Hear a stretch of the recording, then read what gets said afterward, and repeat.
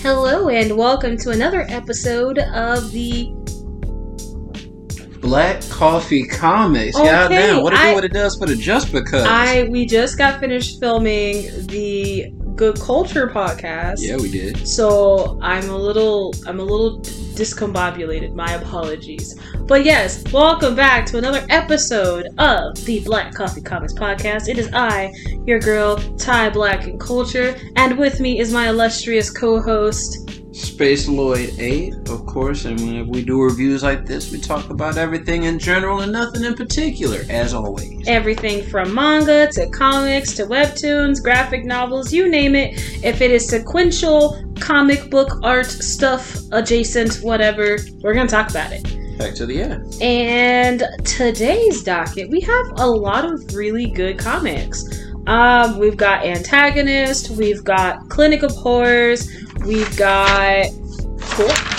We took notes this time, so I'm pretty happy. Oh, yeah. We've got Something is Killing the Children, and Everything is Fine. Oh, we got 4 this time. We have 4 this time. All it right. is so exciting. I'm loving it. Yeah, so without further dilly-dally or delay, let's get into these comics. But first, I must ask, how are you doing this evening? You know what? Life is very productive right now. Productive? Like, I've made it... Because I had to ease back into, the comics and stuff last year and getting comfortable with finding proper and healthy escapes. But this year, I'm kicking that off strong. Oh, hence, this kind of, this podcast, this format and all that. So I'm chilling. Oh, yeah, chilling like a villain, just like you should. And speaking of villains, see what I did there? Perfect segue to our first comic, The Antagonist, issues 1 through 3 by Godhood Comics, created by Tala Martin and illustrated by Matteo Illuminati for issue 3, and Giacomo Guida for issue 1 and 2. That's Guida. That's Giacomo Guida. Okay. You're so good, but stop it. Let me be wrong. No, you should always be right. Thank you so much, my translator, for doing English better than me. Anytime. Literally anytime. You know what? You're making these segues hard. You're making this hard for me to segue properly. I can alter the position for the transition, so go ahead and do your thing. Anywho.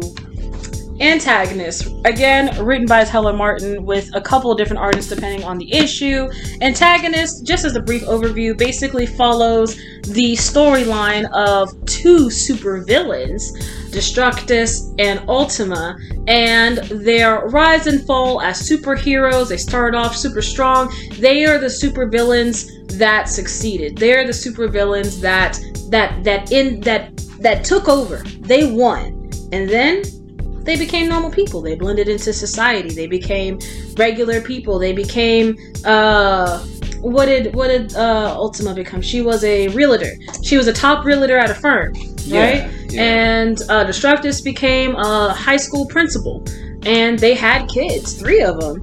And they're living their lives to the fullest. But what happens when assimilation is no longer possible? What happens when your past catches up with you? That is essentially the story of an Antagonist, and I freaking loved it. It was such a blast to read.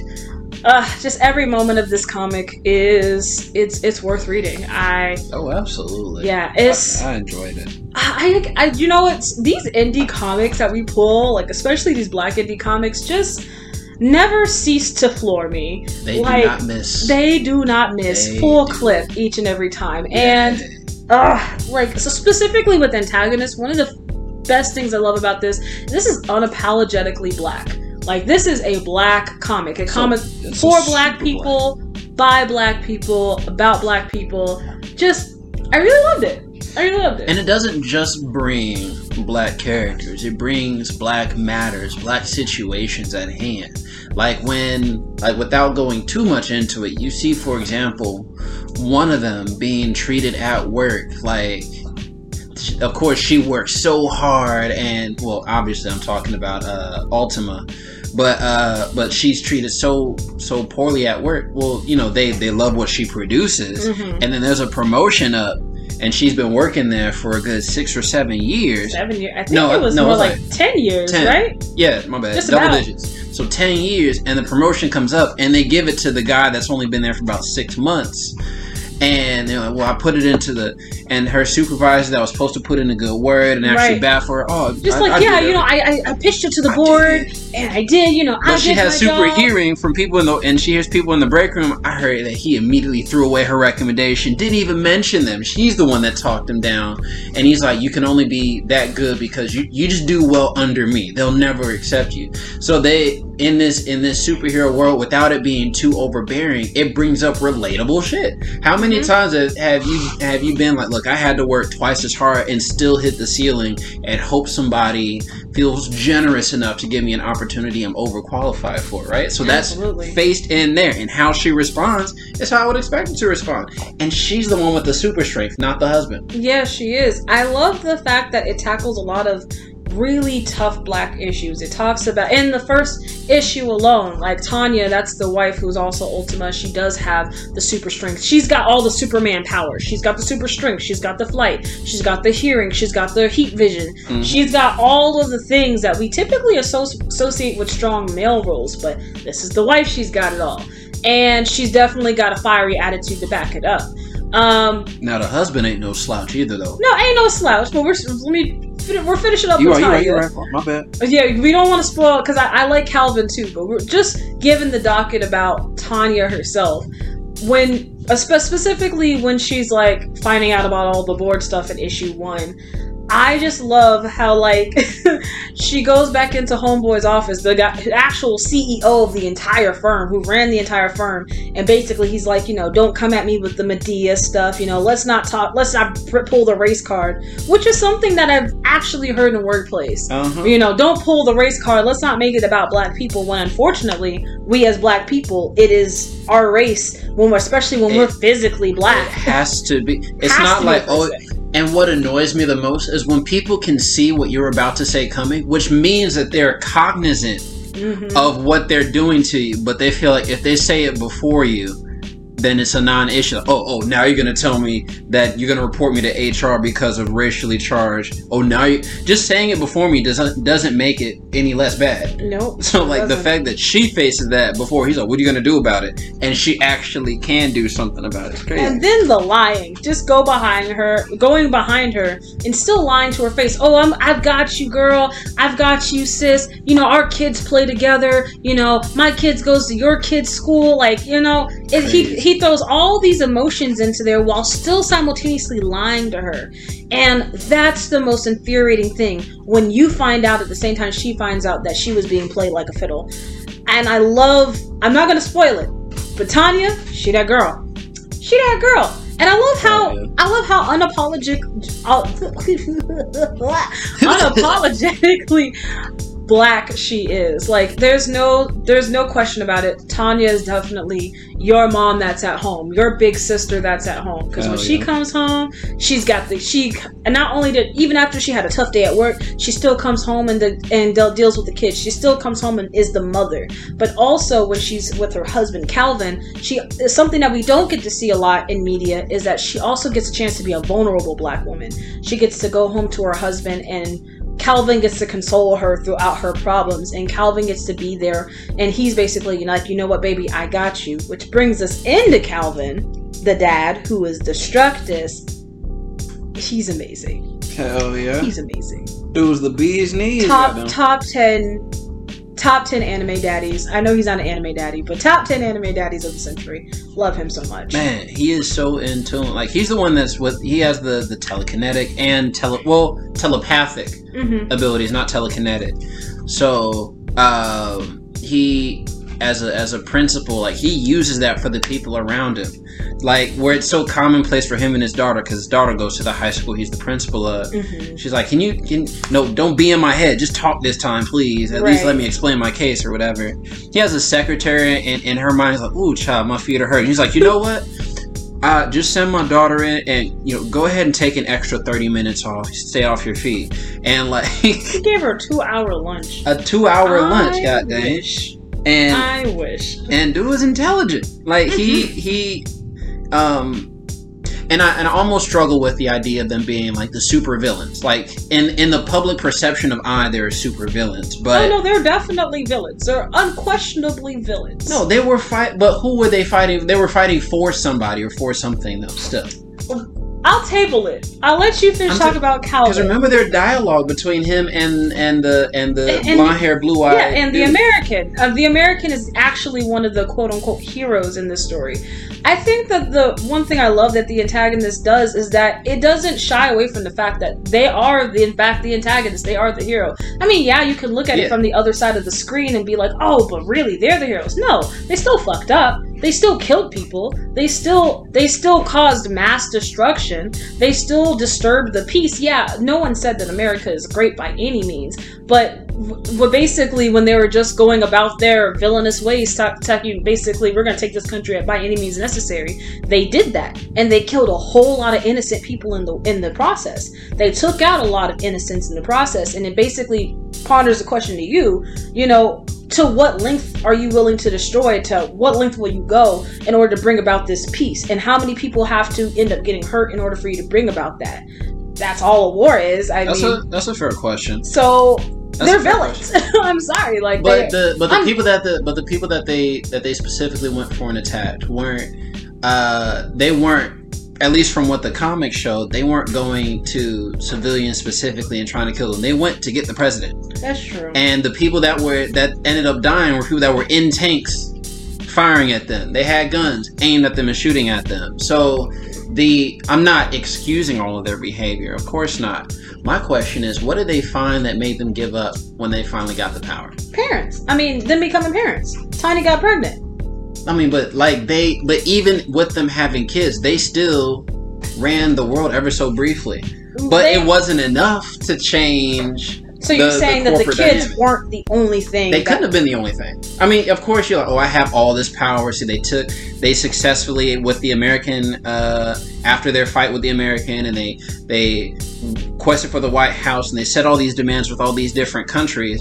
Why was it 20 years later that it still ended up just like the America that we know and settle with, not know and love? I mean, it's not like, we've never had war on American soil, but I would assume that it's just like, if you're talking, not the war that we think of when we think of war, not like the war that happened over in Iran and Iraq, not the war that happened during the Cold War. We've never had quote unquote war on our soil. Yes, have we had a plethora of atrocities? Is there definitely a crap ton of domestic terrorism? Absolutely, no question about it. But the war that people think of when you say, oh, there's a war brewing, it's not the war that's ever been here in the States, not by any means, not by any standards that we would hold it to. That's fair. So, that's fair.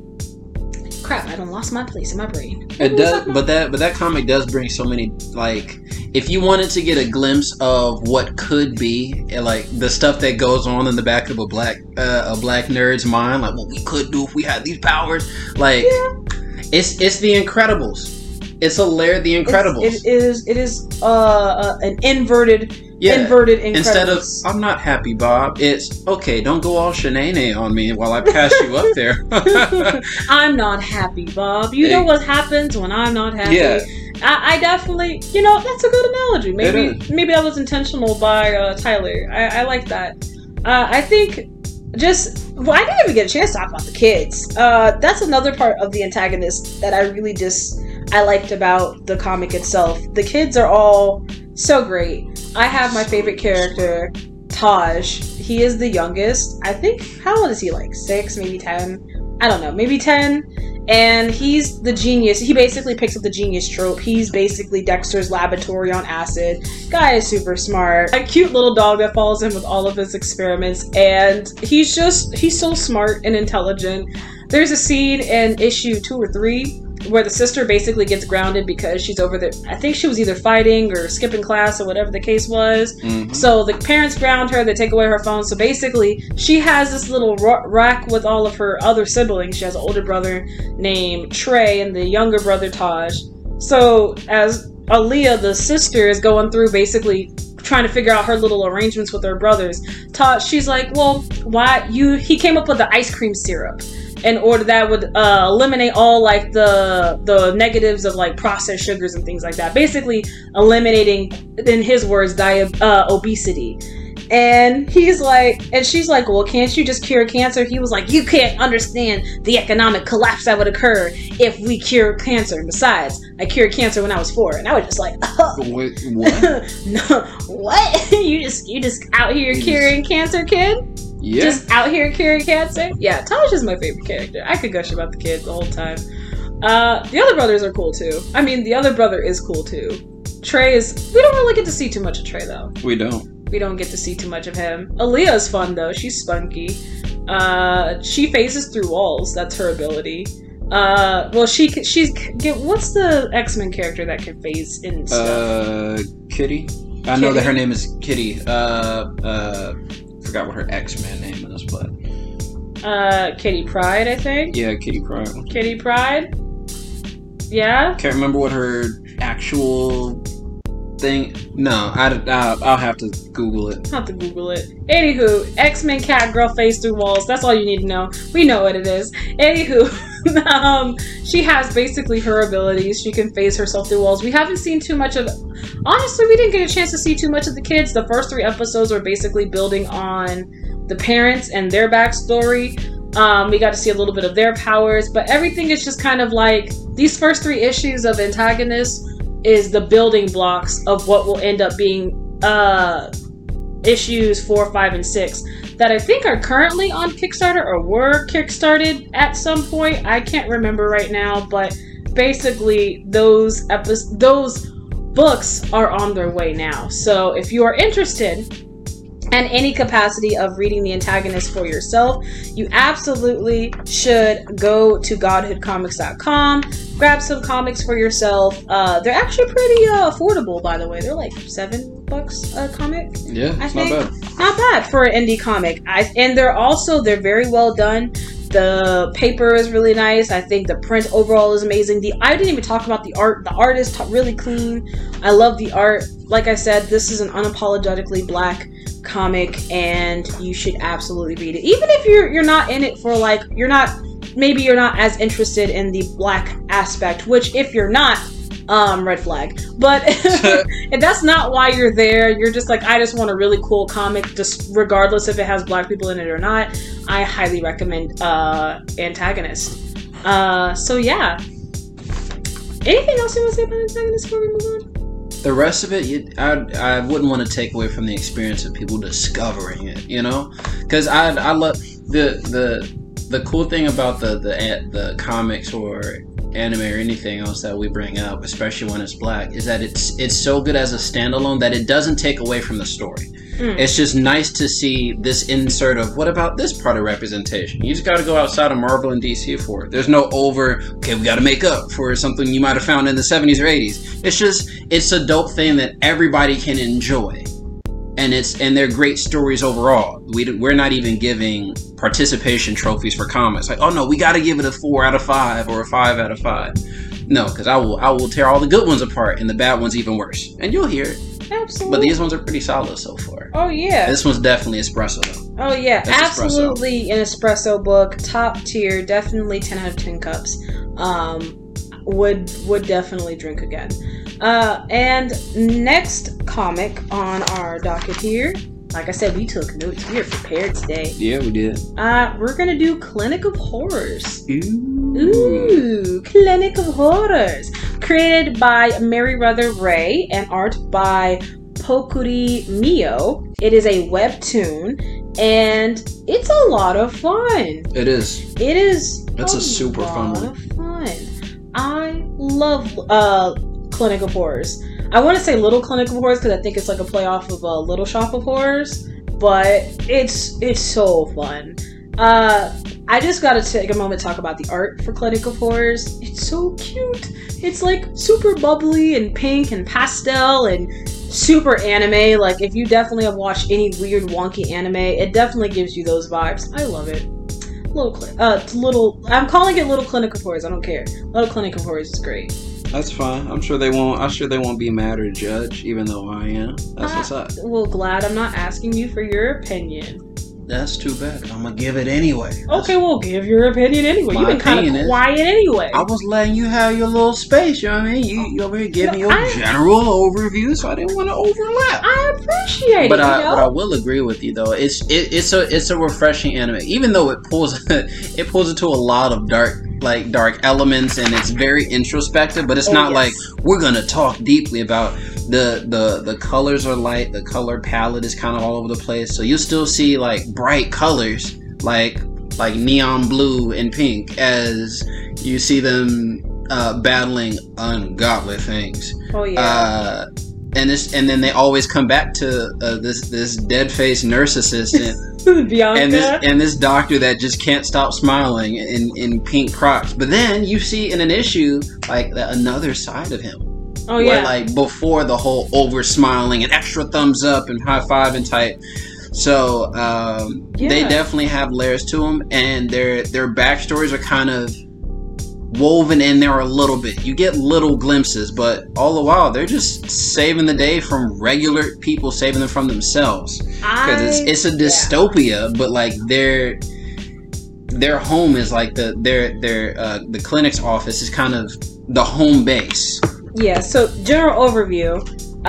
Little Clinic of Horrors basically follows a small little clinic ran by a nurse that wears a pastel pink nurse's outfit with bright pastel pink hair, and a doctor. Well, her name is Bianca. The doctor, named Dr. Albright, he's got these big, goofy, swirly glasses, big grin, dirty, just ruffled hair, and wears like a cheesy polo with a wacky tie and an overcoat. And basically the two of them take on the weirdest anomalies in this regular town. However, this town is definitely a dystopia. It doesn't look like a dystopia because of the pink colors, but it's absolutely a dystopia. And that's pretty much all you need to know. It's definitely written anthology style, so like you can pop in and out as needed. You don't like have to read every episode, but just like Lloyd was saying, there are some episodes that do talk about their backstory, like maybe one or two issues here and there, kind of just sprinkled throughout to give you a little bit more insight. Yeah, Little Clinic of Horrors is great. Also, Little Clinic of Horrors is by far one of the best comics I've ever seen tackle so many different topics while completely like I'm just gonna read off a list of things I did when I did my reread of this comic that it tackles. Bailiff, read the bill. Oh, thank you, Bailiff. I didn't know goddamn Bailiff. I was talking to myself. Gosh. Oh. Anywho, this comic addresses capitalism, the medical industry, and the capitalism within the medical industry, the government abusing its citizens, trauma, black markets, drug use, perversion and corruption of government, and its officials, the social mentality and the influence of media, mental health, overwork, hustle culture, brainwashing, human experimentation, poverty, class and wealth inequality, and so much more. I think I'm still missing stuff. Like, I'm not even joking, it really does touch on all of those things. And in a cutesy way, too. Like, it's so well written. Like, it's super well executed. Oh, so well executed. Yes. Oh, man. It's just my brain just starts to, like, kind of hyper go over stuff because it's that good. That's all I have for right now. Like, my brain is, like, kind of buzzing. There's so much to talk about. I took a quick break from it, and by the time I came back, they officially became a Webtoons original. Because it used to just be a standalone, independent comic. But it's so good and it's simple that Webtoons was like, yeah, we'll officially back this and make this a thing.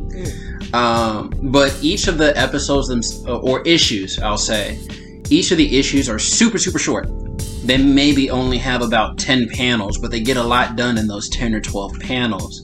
And then at the end, they always show like fan art from their fans. Oh yeah. Super, super cute stuff. Now, Bianca, who's the nurse, is the one that usually gets the most love with their fan art. So, because her trademark is like the pink and blue, like bandages that kind of look like pills, or her barrettes or whatever. But at the Albright Clinic, you see like glimpses of how you would tackle those big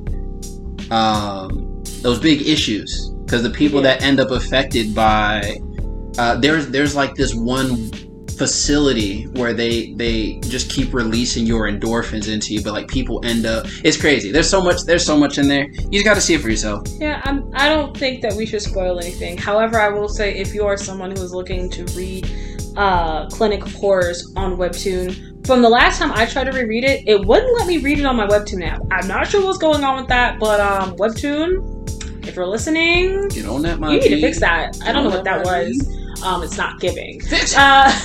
However, if you do go on Webtoon, the web browser, like if you go through Webtoon on your web browser, you can read Clinic of Horrors.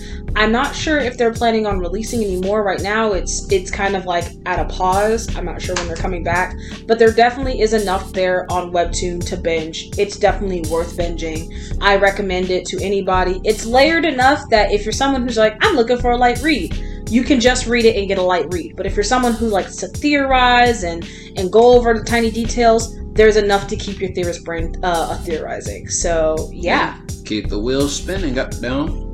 And as we finish up with Clinic of Horrors, we move into Something is Killing the Children. I love that series. By James Tinian.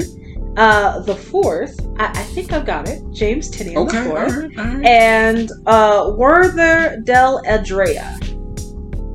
I'm not gonna correct you on that one. You good? Don't. That's your job. That's my job. It's your job to correct me. No. It is del Adrea. It is del Adrea. It's Werther del Adrea. It's EDR. Why did your voice act like I'm arguing? Said okay. I feel like you're not. I said okay. Okay, if someone just gets back to them and they're just like, that's not how you say my name, then that means that they paid attention to our podcast, and we could ask them if they're going to support us next time. Bam. You're welcome. Shut up. Anywho, yeah, Something is Killing the Children it's a good comic. It's a good comic. It's great. It's You've only read the first volume. I have only read the first volume. I'll say this before I give my more. Oh crap! We didn't give a rating for Clinic of Horrors. Blonde roast. It's a blonde roast. It's a blonde roast. I like blonde. I say that because it's only under, because blonde roast is like the second highest, right? Because dark roast, where it has no caffeine, so it doesn't energize you enough to come back. We already have some on that roster, respectfully. Medium roast is like, okay, it's not too bad, but there are things that obviously could be there to really pick it up and step up a notch. Blonde roast, because I used to work at Starbucks, so that's how I just put it in my head. Blonde roast, like, this is a pretty solid one, not one that did too much outside of the norm, but it's a great read. You definitely want to go back. But espresso meets expectations that you didn't even know you had. Exceeds them. I mean? And exceeds them. I still give it a cup rating though. Like, yeah, it gives me 8 out of 10 cups. Yeah, if you have a blonde roast, you can have a blonde roast while you read that and be just fine. You have a pretty energetic day. Yeah, it's something easy to go to, but I wouldn't expect it. It'd be a comic that I don't think would make like a 30-panel issue. I think I would get overwhelmed by the artsy side of it and tackling head on like the tough topics. I like that it's bite sized, so it's a light read, like a blonde roast. You're drinking it to go. I think it'd be a good little little novel all together. Yeah, like, as an anthology. Yeah, put it all at once.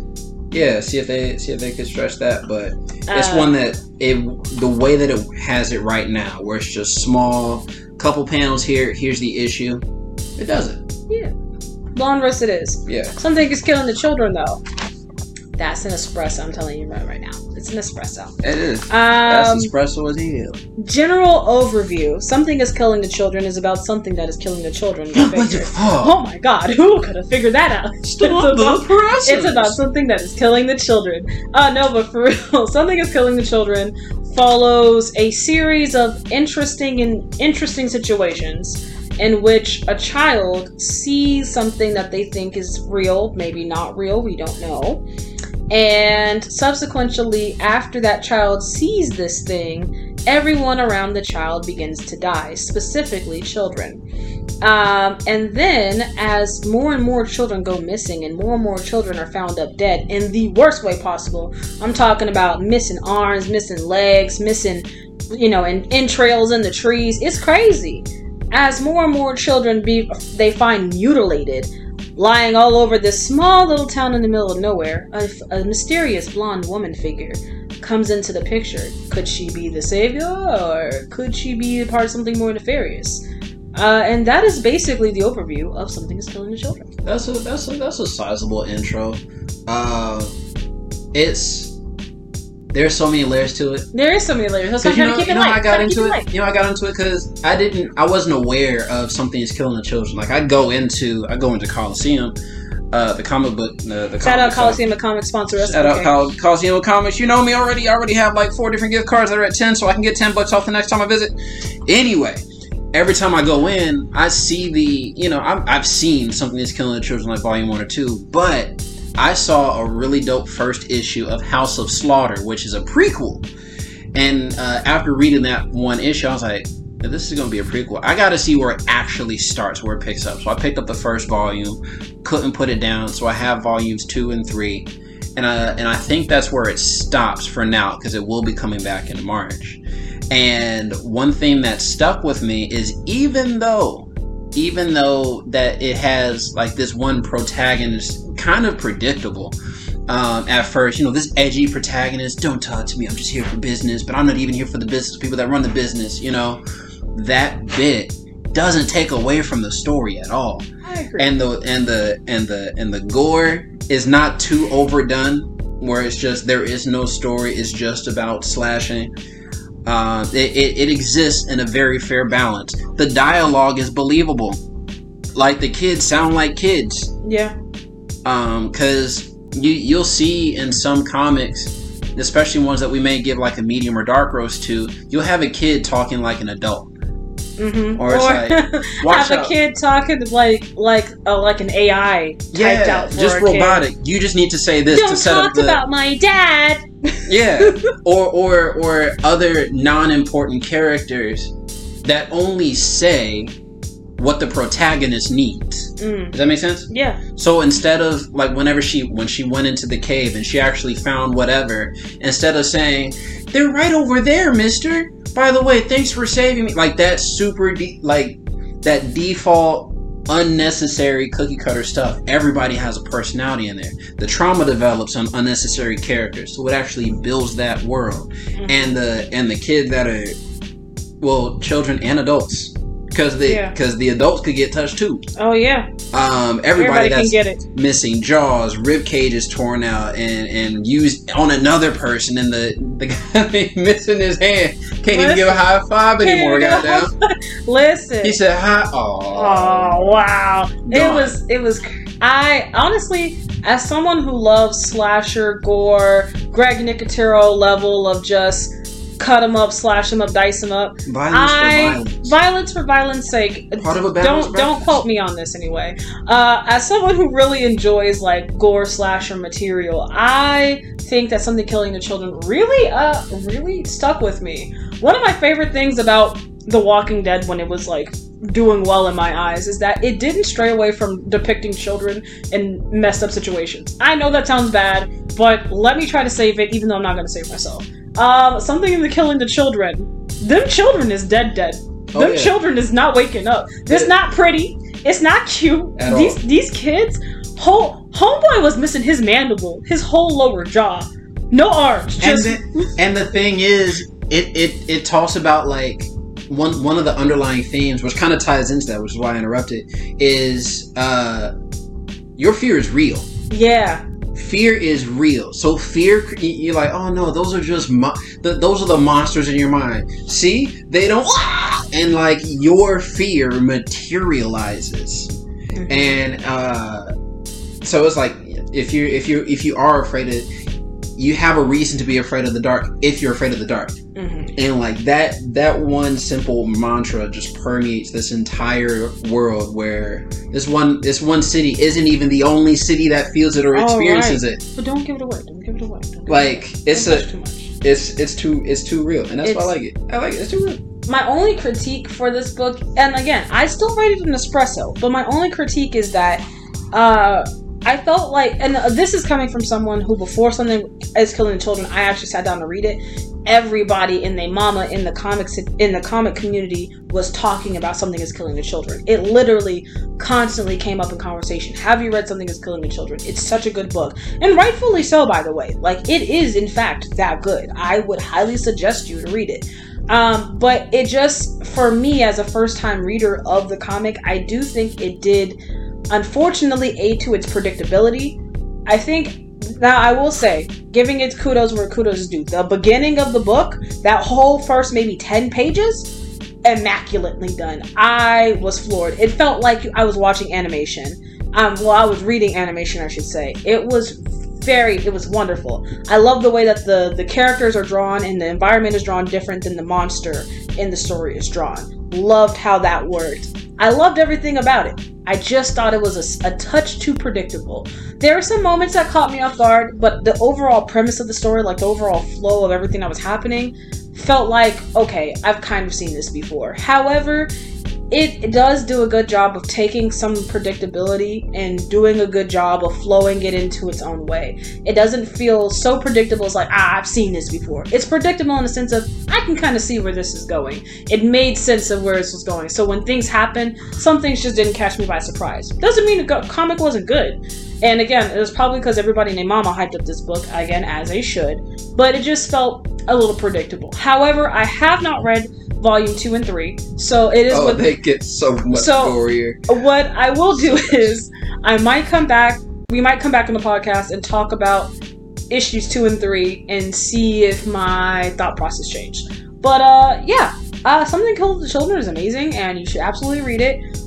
It's a Boom Comics published release. I don't know what I'm trying to say, but it was published by Boom Comics, so you can go on Boom Comics or Boom Publishing. I forgot how they pronounce their thing. You can go there and get the comic, or your local bookshop, who should absolutely have a copy. So yeah, that was. Anything else you want to tack on to that? You will not be disappointed by that. It's a good one if you wanted to pick up. It's so popular that it's hard to find those volumes. It is hard to find. It is. I had to subscribe to my comic book store so they could call me and let me know that they had an issue saved for me, and then I only had 2 days to get it, and I was like, bet, just let me know, because it's super solid. Oh, so yeah. Oh, not me. Go ahead and interrupting the audio, goddamn. But no, everybody else speaking. Leave me alone. I was just trying to turn down my phone volume. Gosh, trying to be professional. Anywho, that's like since we're talking about stuff that appeals to my childhood, it's always because you're on that doggone phone. I broke my leg. You would have been fine if you were looking at your phone all the time playing in video games. Sorry, I just had to decompress. Oh no, it's fine. You know that's why the electric bill's so high. God dang. Got nothing to do with this. Because you keep running. You either stay in or you out. Running in and out my house. Make it be mine. And finally, the last comic we're going to talk about is Everything is Fine, written and illustrated by Mike Birchall. It is a webtoon comic, and it is some good. It's good. It's good. It's good. It's good. Like, if you're someone who likes horror, but like not explicit, like, oh my gosh, not explicit, something explicit like Everything is Killing the Children. Not punny and funny, where it's like Clinic of Horrors, where it's kind of like it's horror elements, like a genuine, eerie, unnerving, uncomfortable horror, psychological horror, dystopian horror. You're going to love Everything is Fine. Oh man, Everything is Fine. I just read it today. I read all of it, all 29 gradually depressing issues. I told you to read it multiple times, and you're just like, I'm gonna get to it. Yeah, I know I'm good with giving comic recommendations, but then you're like, oh, check this one out. And I was like, yeah, okay, I'll put it on the list. But then you actually sat me down and read it, and I'm glad I did. My recommendation. We both collectively have a long list of comics. That's true. And anime to talk about and debate on and review. But this one here, I initially did have like a surface level complaint before we even read. Like I saw the first panel and I judged way too early because she didn't prep me. I did it. She did not prep me. So I look at it, and if you go on the Webtoons app, a lot of the series that I've checked out and followed on there, they all. I'm not a fan of reading a comic, and I see that the comic has a lot of computer animation on it, like the buildings. You don't like things that look like, oh, they just took the pen and they just hit duplicate. Like if they're in a room, don't just people need to save draw time a uniform computer line a room. Like I want to see some of those imperfect strokes. You're like, oh, this is an actual world you built. I like the extra artist touch. Oh no, so, I get it. They may have great drawn out characters and the poses and all that. That's fine.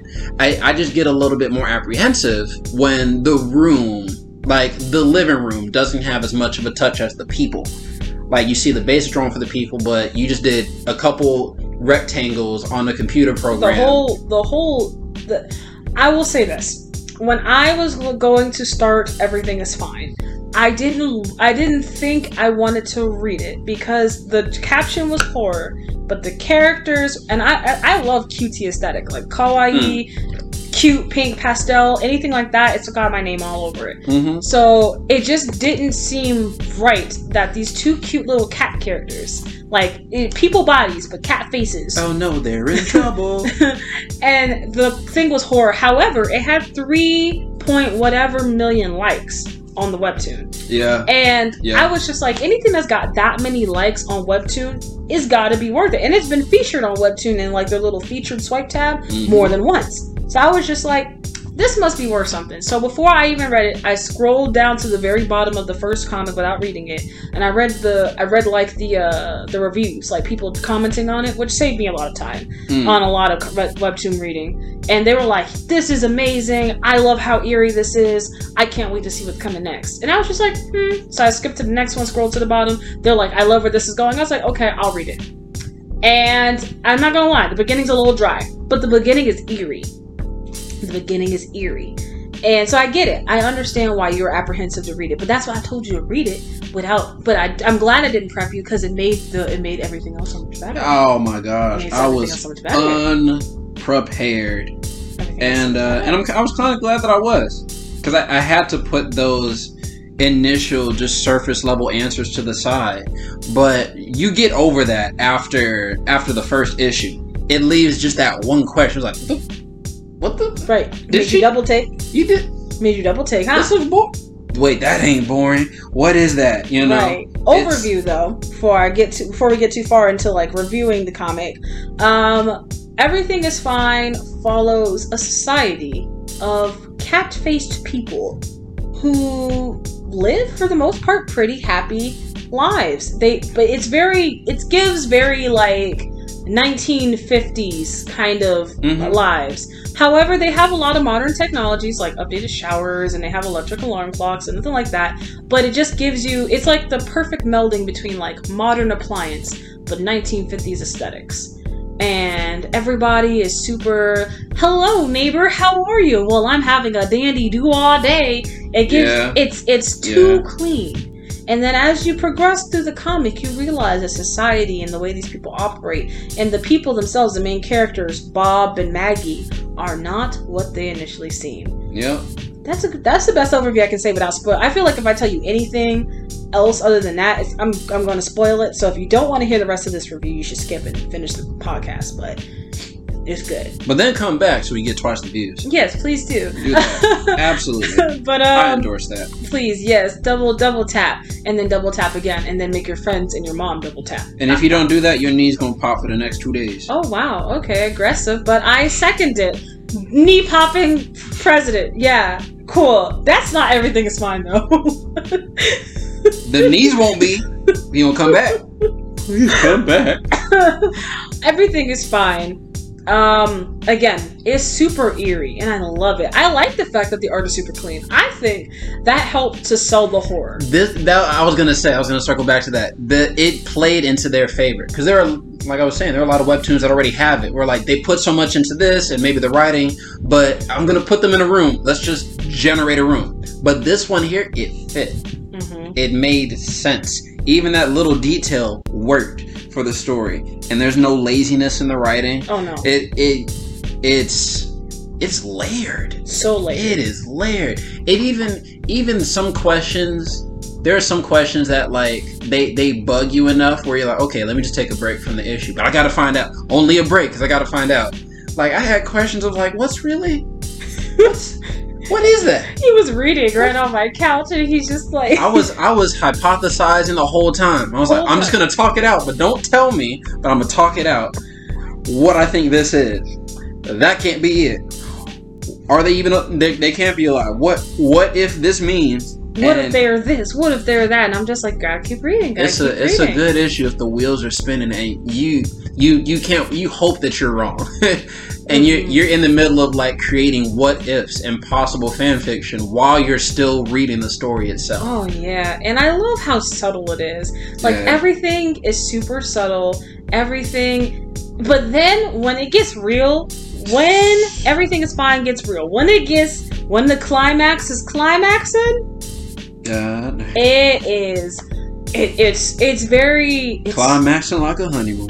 Oh wow. Okay. Yeah, that's good. That's a good analogy. Caught me off guard there, but boom. Touché. You were overdue. Oh goodness. Anywho, good stuff. Anytime. If I could talk about anything with Everything Is Fine, I think my favorite touch for Everything Is Fine is its attention to hyper detail. Like, not just small detail, but like hyper small details. Like, it gets almost SpongeBob hyper realistic sometimes from the way that these people chew. Sometimes it's their eye. Sometimes it's when the horror starts to get a little too intense. Mm-hmm. I love it when it gets hyper realistic. I love when things get super tense. And Everything Is Fine. The writer... Mike does such a good job of allowing the everything to build up and get super intense, and that intensity, and then when the intensity pops, and either it just falls flat or not falls flat in a bad way, but like it doesn't engage you anymore, and you're like, now it wants you to focus on something else, or it pops and now it's the climax. It's just so good. There's not really a good way to explain Everything Is Fine other than you should just read Everything Is Fine because it's super freaking bingeable. Absolutely. It's you can binge it in a day. You can read it in a day. It's worth it. I endorse it. Yeah. Yeah, it's solid. It's definitely a yay comic. It's a yay comic. It's one of the simpler comics, but it's an espresso. I'm comfortable giving it an espresso. It's a very simple espresso. It does exactly as much as it needs to for the core elements, and then builds upon it, and you go along for the ride, and you can't put it down until it's done. Oh, you can't. It is that good. I would say with Everything Is Fine, set your expectations moderately. Try not to go into this expecting this grandiose thing, because that, I feel, may let you down. It's not that the comic will let you down, but just don't set your expectations super high. Allow yourself to enjoy the read. Allow yourself to just let yourself float. Don't set any expectations about the art or where the story is headed. Just let yourself experience and enjoy wherever you go. And I think that's the best way to read this comic. Yeah. Anything else? You pretty much said it. Hit a nail on the head. So we actually had a good crop. We had a good set of choices for these recommendations. They all come pretty highly recommended this time. Yeah, I think the only one that was mid, it wasn't even mid, it was just Clinic of Horrors. We just rated it a blonde. All of these are good. I suggest you... Oh yeah, Everything Is Fine is a webtoon. You can read it on Webtoons. This one doesn't have any problems. Actually, the whole first season of Everything Is Fine is completely done. So you can read it. It even has like a little mini issue. And there's a Q&A from the artist. So it gives you a chance to kind of see if your questions get asked. See if some of your ideas and theories maybe potentially get alluded to. Who knows? But definitely March Birchall does an amazing job with Everything is Fine. And just running through our docket again so you know exactly what we went through. It was Antagonist issues 1 through 3 by Tyler Martin. You can get your comics at godhoodcomics.com, going to their shop. Clinic of Horrors you can read on the web browser version of Webtoons. Something is Killing the Children, you can read it online at Boom Comics, or you should go online and get a copy, or you can go to your local comic book shop. It's a very popular book. You can find it pretty easily. And Everything is Fine is a Webtoon comic as well. Just go on Webtoons and it should work fine on the app. But yeah, that's everything of everything. Yeah. Yeah. Yeah. Well, since we have nothing else to say, I guess we'll just end it out here. The glorious conclusion. Yeah, so if you want to find us on social webs, because we talk about comics on this podcast, where can we find you, good sir? You most definitely can find me at SpaceLloyd8 for Twitch, where I usually would definitely be streaming. Twitter and Instagram as well. It's all the same. Space and then LLOYD, the number 8. There's only one. It's just my favorite number and all of that. Mm-hmm. And then on YouTube, Space Case Gaming. Same thing for Facebook as well. So you can catch me in a couple different places. And my WordPress, because I also will be doing some writing there as well. That's the Altius Voyage. So ALTIUS voyage.wordpress.com. Or you can just go to his website that is there. Oh yeah, that's right. Yeah. I have one of those things. I mean, it's a card, but it's pretty fancy if I don't say so myself. Yeah. Like where can we find you on your little web thingy? Spacelord8.card.co. You are such a liar. That is not it at all. Well, then tell me then. I don't know either. I just know it's not that. Oh my gosh. It's like Space Case Gaming, I think. Or Space I'm gonna tell you right now. Gaming. I'm gonna tell you right now. Tell me. I got you. Do your thing. The thing that I'm about to say right now is the answer to the previous question. Give me a moment. Okay, well, while you figure that out, I'm gonna tell everybody about myself because I'm a narcissist. You can... It is actually SpaceLloydGaming.card.co. So see, I told you I was some kind of exactly. I said it was Space Lloyd Gaming, but yeah. You can find me on my website at blackenculture.card.com. I'm sorry, .co. C-O. Or if you want to be doing it the old-fashioned way, you can find me on Instagram, Blaque Culture Official. You can find me on Twitter, Blaque Culture 1. You can find me on TikTok, Blaque Culture. You can find me on YouTube, Blaque Culture. Also, follow me on Twitter because I find myself to be pretty funny on Twitter. Did someone say something? Anywho, I hope you guys have a wonderful day. Thank you guys so much for hanging out with me. This has been another Blaque Koffee Comics podcast. Thank you so much for listening or watching, no matter where you are. If you're watching this on Spotify, if listening to this on Spotify, thank you so much. Watching this on YouTube, thank you so much. And we will see you next time. Bye. Later.